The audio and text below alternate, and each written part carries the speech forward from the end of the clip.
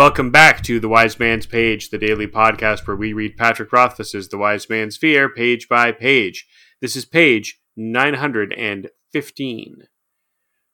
Just let him see it, dear, Alvaron interjected gently. I'm curious to see what he thinks on his own. He chuckled. Besides, I fear the boy will have a fit if you keep him waiting any longer.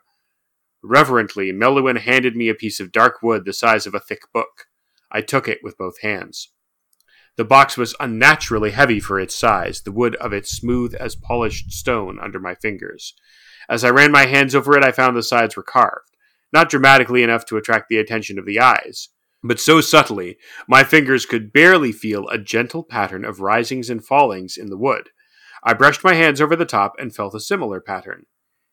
You were right, Meluin said softly. He's like a child with a midwinter's gift. You haven't seen the best of it yet, Alvaron replied. Wait until he starts. The boy has a mind like an iron hammer. How do you open it? I asked. I turned it in my hands and felt something shift inside.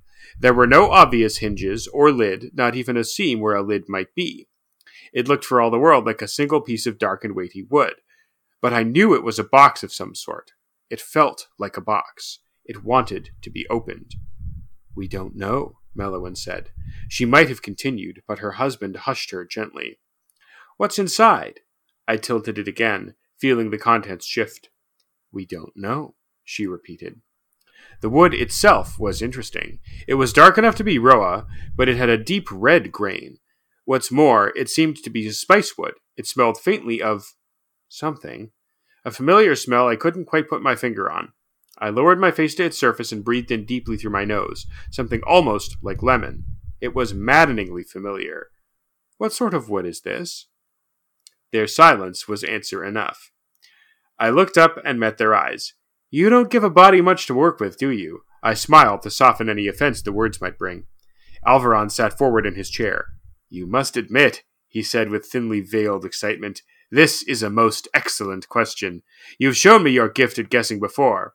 His eyes glittered gray. So, what can you guess about this? It's an heirloom, I said easily. Very old.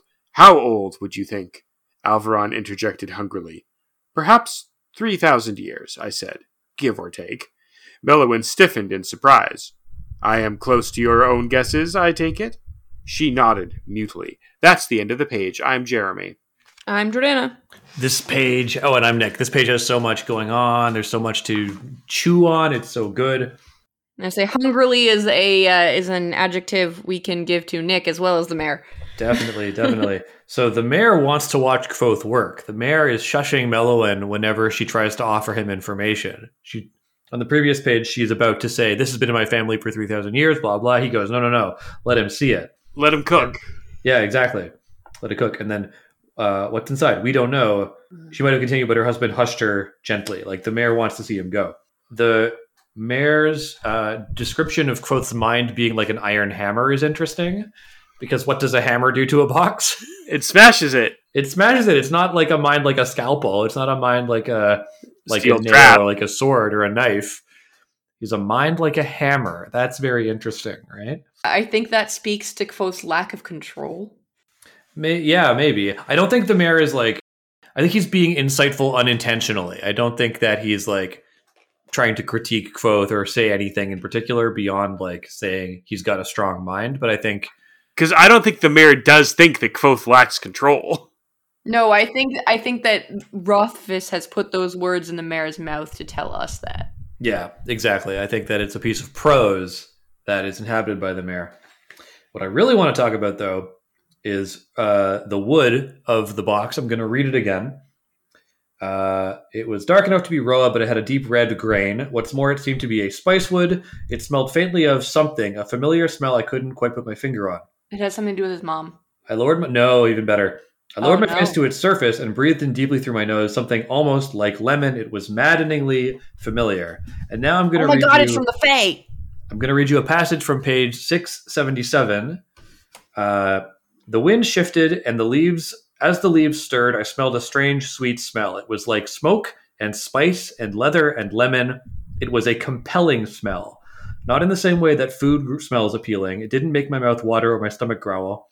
Despite this, if I had seen something sitting on a table that smelled this way, even if it were a lump of stone or a piece of wood, I would have felt compelled to put it in my mouth, not out of hunger, but from sheer curiosity, much like a child might. I'm going to read that again from the top, not the whole thing, but it was like smoke and spice and leather and lemon. That's the Cathay. That's how the Cathay smells.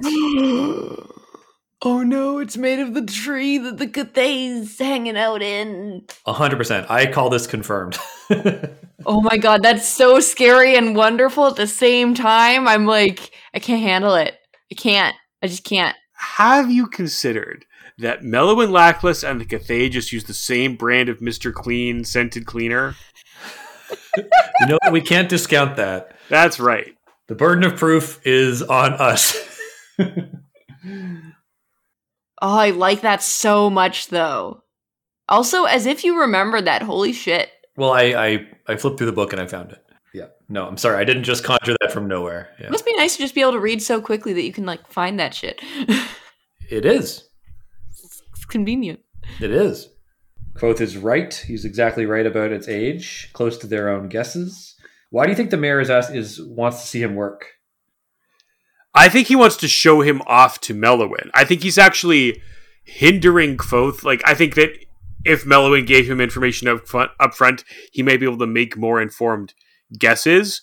But I think that the mayor is so eager to show off Kvothe's astonishing powers to his wife that he kind of like is preventing Kvothe from doing his best work. So I'm going to jump the gun a little bit, and I'm going to talk about a new theory I'm developing, which is that the mayor is getting excited because he is imagining a new task for Kvothe. This is like proving that he's up for it. After the conversation about the Emir, and now watching him correctly surmise all these things about the box, the mayor is like, okay, I'm going to send you on a new task, probably what Kvothe actually wants to do, which is I'm going to commission you to go search for the Emir and solve the mystery of the box for my wife and for me. Then Kvothe puts his foot in it. Exactly. And I think that why the mayor is so frustrated on the following pages is because Kvothe talks himself out of a job, and the mayor is basically like I have no choice but to send you away now, even though I had this brewing for you. Frustrating. Very. And extremely funny to think that, because, you know, I'm flipping forward, and Kvothe absolutely does put his foot in it. Like, he digs his own grave every step of the way. If he had just left the room when the mayor said, okay, that'll be all, it would have been no problem. Kvothe would have got everything he wanted. But we'll get to that, won't we? Oh, yes. We'll get to that. And today, what will we get to? Do you have anything else to talk about? No.